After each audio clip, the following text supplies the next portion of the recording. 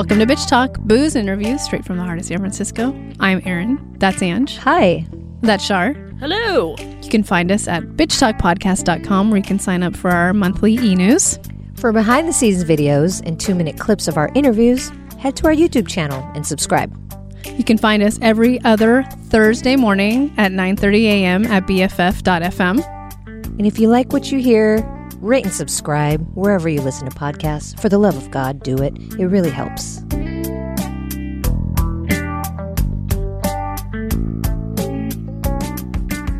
And we are headed back to Sundance once again, 2020, because we just got so much content from that festival.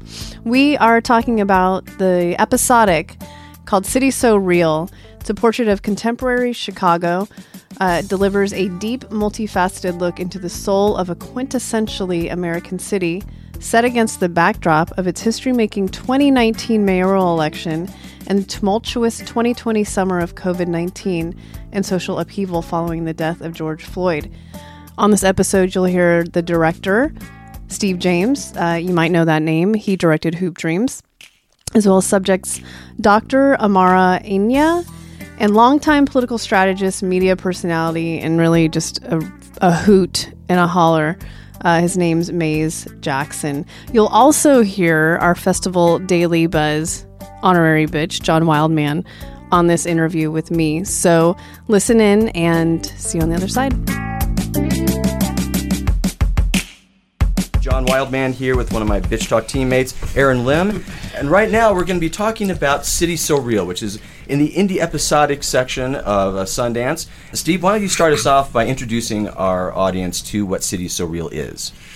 Well, it's a miniseries, 4-hour miniseries. They're showing 2 hours here. That is a profile of Chicago at a particularly, I think, fraught time. We just came through this incredible mayoral election, of which Amara was one of the candidates, and then it also took place around the time of the trial of Laquan McDonald, which was a infamous situation in Chicago, very important trial. And so I just wanted to do a kind of profile of the city at that time that could in some ways sort of stand to be kind of a profile of American cities right now and the issues that all cities are grappling with. You know, I found it fascinating. I work on a film festival in Chicago, but it's in one part. And what I found was wonderful about your approach to this is showing each different area of the city, and they're almost like they are very much almost like their own little personal burgs, and I thought it was wonderfully done. I would love for both of our subjects to talk about, because, you know, again, this is a profile of your city and it's a profile of you, so there has to be trust there. To be allowed on camera. So talk about that. Well, I mean, it was really interesting. I think Steve and I ran into each other actually at the courthouse. It was a hearing, I believe, in the process for Laquan McDonald and Officer Jason Van Dyke. And I think what speaks throughout the film is really Chicago has such different personalities depending upon where you are in the city. Chicago has historically been probably the most segregated city in the country, and you can feel that. And that's something that I think comes through in the film. You actually feel the different vibe, the different energy based upon where you are in the city. And so having someone sort of capturing that, I think, made it very, very powerful.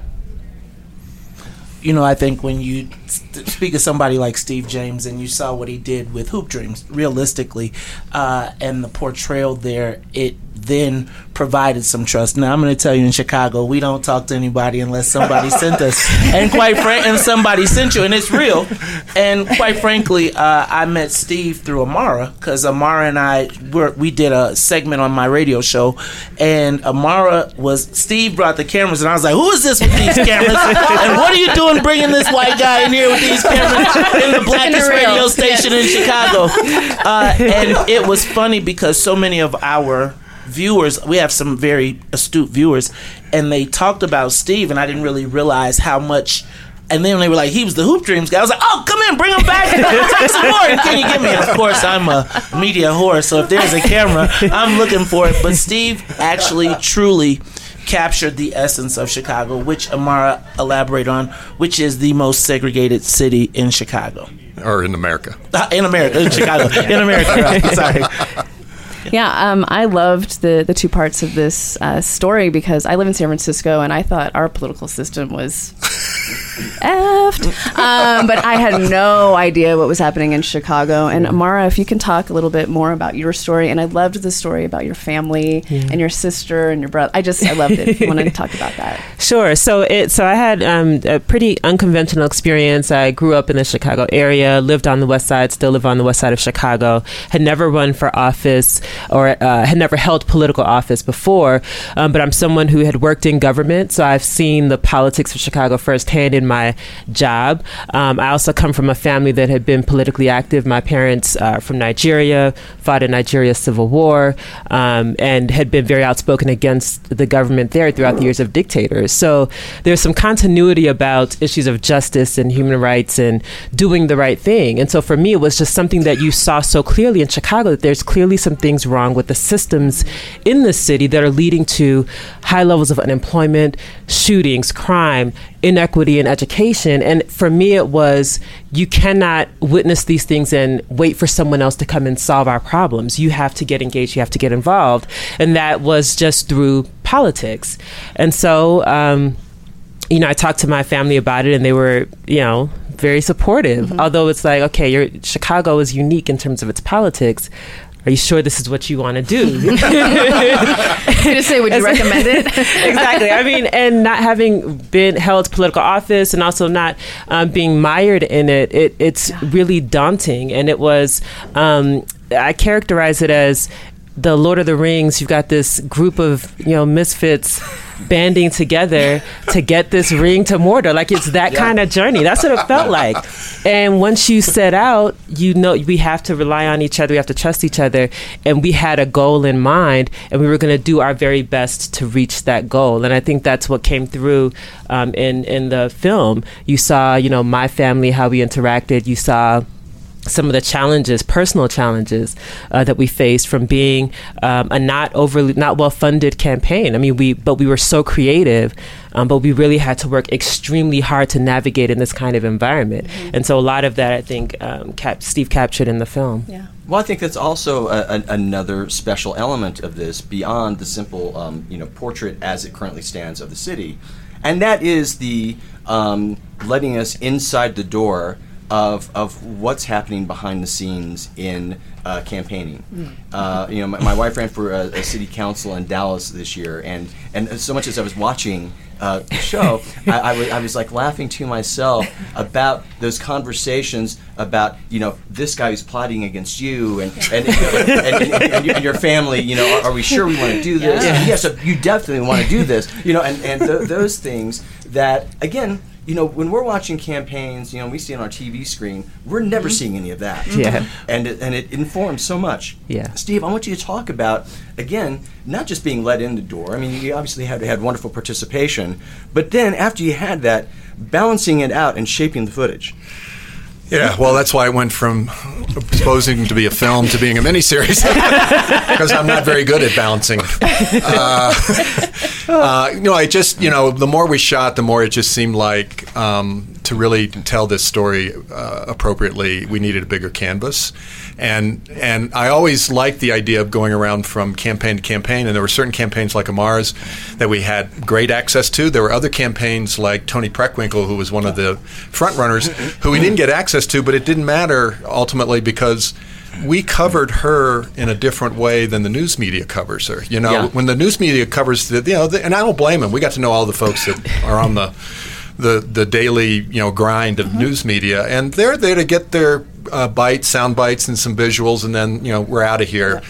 We documented the event itself, which I felt was far more revealing. So I think a guiding light in terms of all of this was, we're not going to be able to deep dive into a single campaign throughout this entire process because we're trying to make this a more mosaic portrait. So what are the moments that stand out that really tell you something about that candidate or about politics in Chicago? And one of the things I really loved about this project was there were so many people running for mayor.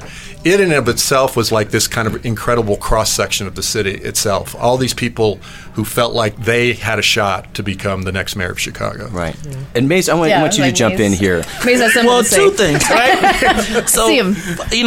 So I am what you would call, I was traditionally trained as part of the Chicago Democratic machine. And so I have a very different perspective. But I do want to point out that Steve is going to need a car starter in Chicago because he deflowered the queen, the Queen Sugar, who we call our county board president, who was actually the head of the machine. And I think one of the things... Preckwinkle. Tony Preckwinkle. Okay, I think that's And what if you're you talking about. saw her, she is the epitome of... like, she's always on message, always disciplined, and the way you captured that, and the way you're going to reframe the way people are looking at her. And I would also say that, you know, watching Amara and her family in this process, I was the guy they used to call to come destroy your campaign, the guy who was doing all of the plotting behind the scenes. And so it was pretty awesome to see, because I'll be honest with you, I was like, guys, I don't know if this rapper thing is going to work. And I would be like, what are you doing? And I would say all these things. And to see Amara with the way that she put her team and campaign together, and to see that they got right up into the line, it really gave me a different perspective for the upstarts, right? Because I'm like, you'll never make it. and then to see her really get right within the mix. I think you guys have Steve did a tremendous job on capturing the dynamics of Chicago politics, although we've gotten a lot softer. So the stuff that you see now, Doesn't matter. It's out the window. I'm saying that is my first campaign. That was gunplay. So like, you went to the polling place and people pulled guns on you. Now we're at a place where it's like, you get out, they yell at each other, and it's like, oh, this is nothing. But Steve did a tremendous job in capturing the essence of the last remnants of the Democratic machine in Chicago, because it is coming apart. Well, it is incredibly engrossing. Again, it's in the indie episodic section. It is City So Real. It's been great to have you here. Thank you. Great to be here.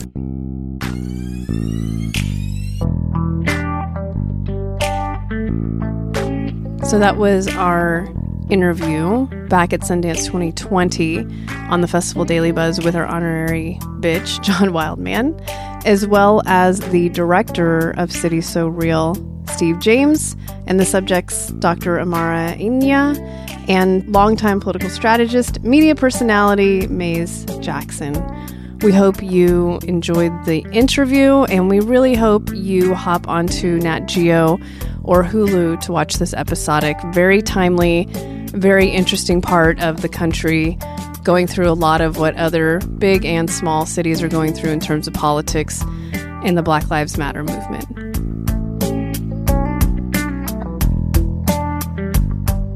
If you like what you hear, rate and subscribe wherever you listen to podcasts. For more information about us, you can head to bitchtalkpodcast.com. This podcast is created, hosted, and executive produced by Aaron Lim. My co-host is Angela Tabora, aka Captain Party. The show's edited by producer Shar. We're powered by GoTo Productions.